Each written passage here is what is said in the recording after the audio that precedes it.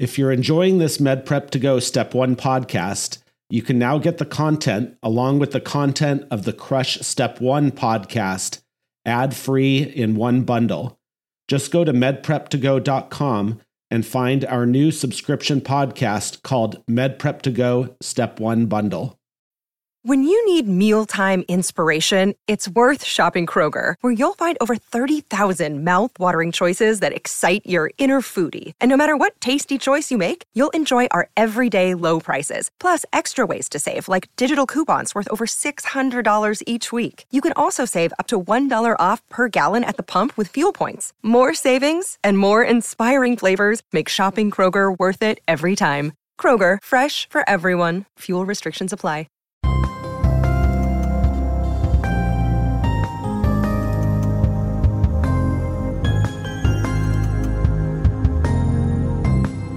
Hi, everyone. This is Dr. Ted O'Connell with the Med Prep to Go podcast. In this episode, we'll be covering 3 pathology questions. These questions are narrated by Alex Conway, one of our excellent medical students who actually created all 3 of these questions. So take it away, Alex. My name's Alex Conway, and I'm a third-year medical student at Geisel School of Medicine. Pathology question 37. A 24-year-old woman presents to her primary care physician for evaluation of a 3-week history of fatigue, headache, and abdominal pain. She also endorses feeling foggy and more clumsy than usual.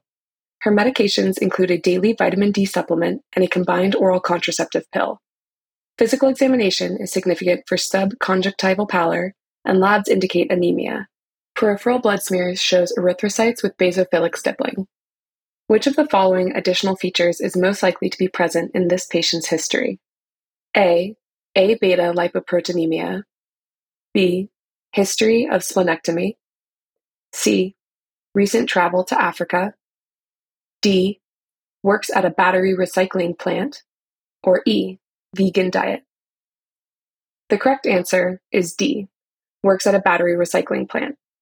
This occupation places the patient at risk for lead poisoning, which manifests as basophilic stippling on peripheral blood smear.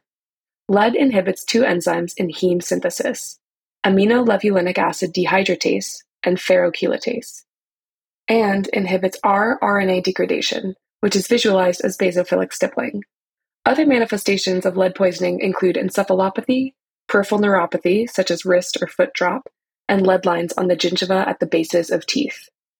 Answer A-beta lipoproteinemia, is incorrect.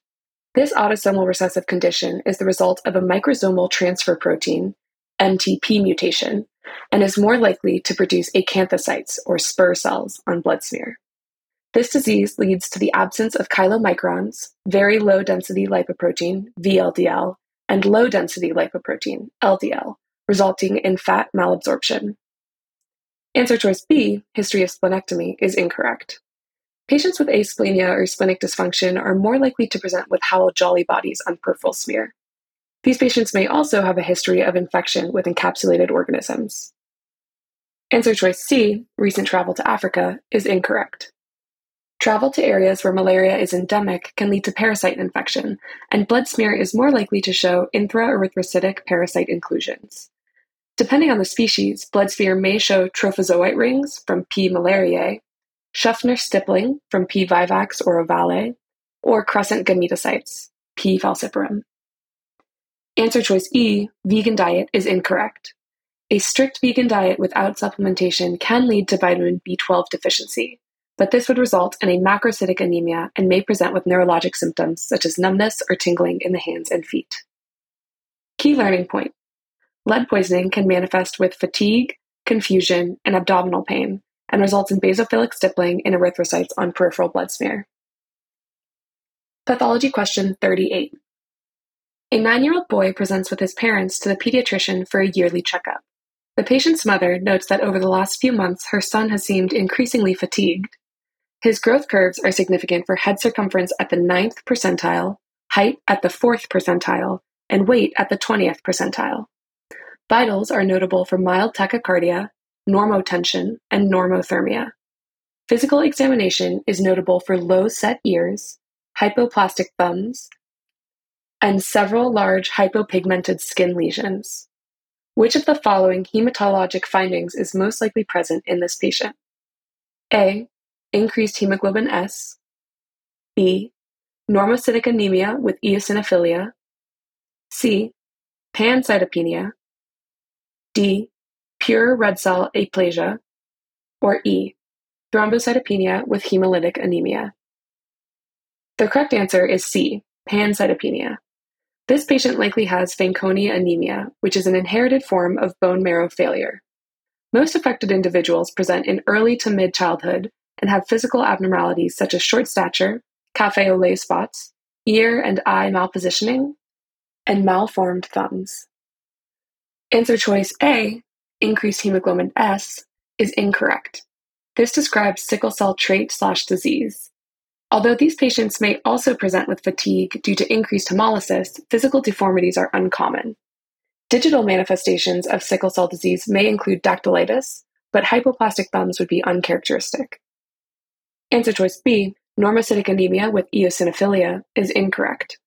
This finding may be present in individuals with Addison disease, primary adrenal insufficiency. Although these patients may also present with fatigue, additional symptoms such as hyperpigmentation, gastrointestinal distress, and hypotension are typically present. Answer choice D, pure red cell aplasia, is incorrect. This describes Diamond-Blackfan anemia. Although Diamond-Blackfan anemia can also present with short stature and craniofacial abnormalities, thumbs are typically triphalangeal. Additionally, onset of Diamond-Blackfan anemia is rapid and typically presents within the first year of life. Answer choice E, thrombocytopenia with hemolytic anemia, is incorrect. This describes hemolytic uremic syndrome, HUS, which is also accompanied by acute kidney injury. Patients with HUS typically present with overt signs of thrombocytopenia such as bleeding or bruising. Key learning point. Fanconi anemia is an inherited bone marrow defect that leads to pancytopenia and is characterized by concomitant short stature, hypoplastic thumbs, and café au lait spots. It typically presents in early to mid-childhood and may therefore be distinguished from Diamond-Blackfan anemia, which is a pure red blood cell aplasia that presents in the first year of life. Pathology question 39. A 30-year-old woman presents to the clinic due to abdominal pain and bloody diarrhea for the past 2 weeks. Past medical history is significant for previous episodes similar to this one. The patient denies any fever, nausea, or vomiting. She has been prescribed budesonide in the past for her previous episodes. She does not drink alcohol, use drugs, or smoke cigarettes. Her vital signs are within normal limits. On physical examination, the patient has lower left quadrant tenderness to palpation without guarding or rebound. The patient is prescribed budesonide and mesalamine. Which of the following explains the pathophysiology behind the patient's most likely condition? A. Bacterial exotoxin-mediated condition. B. IgE-mediated condition.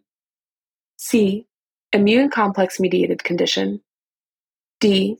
T helper cell type 1 mediated condition. Or E. T helper cell type 2 mediated condition. The correct answer is E. T helper cell type 2 mediated condition. The patient presents with abdominal pain and bloody diarrhea with previous similar episodes of the same. This is characteristic of inflammatory bowel disease. This is further supported by the patient not having any fever, nausea, or vomiting. She has lower left quadrant tenderness, which suggests ulcerative colitis. This is due to the fact that ulcerative colitis affects the colon, which is present in the lower left abdominal quadrant. The patient's demographics are also high risk for ulcerative colitis. The typical patient with ulcerative colitis is 15 to 40 years old, white, and female. This condition's pathophysiology is mediated by T helper cells type 2. Budesonide is a corticosteroid medication, while mesalamine is a 5-aminosalicylic acid, and both are prescribed for ulcerative colitis. Answer choice A, bacterial exotoxin-mediated condition, is incorrect. These conditions are infectious in nature and cause a wide variety of conditions. Some examples include tetanus, botulism, diphtheria, and cholera. Answer choice B, IgE-mediated conditions, is incorrect. IgE-mediated conditions are type 1 hypersensitivity reactions. These include anaphylaxis to food, drugs, and bee stings. Answer choice C, immune complex mediated condition is incorrect. These are type 3 hypersensitivity reactions. Examples include systemic lupus erythematosus, rheumatoid arthritis, and IgA vasculitis. Answer choice D, T helper cell type 1 mediated condition, is incorrect. Crohn's disease is an example of a T helper cell type 1 mediated condition. Crohn's disease is also an inflammatory bowel disease. However, there are differences between it and ulcerative colitis.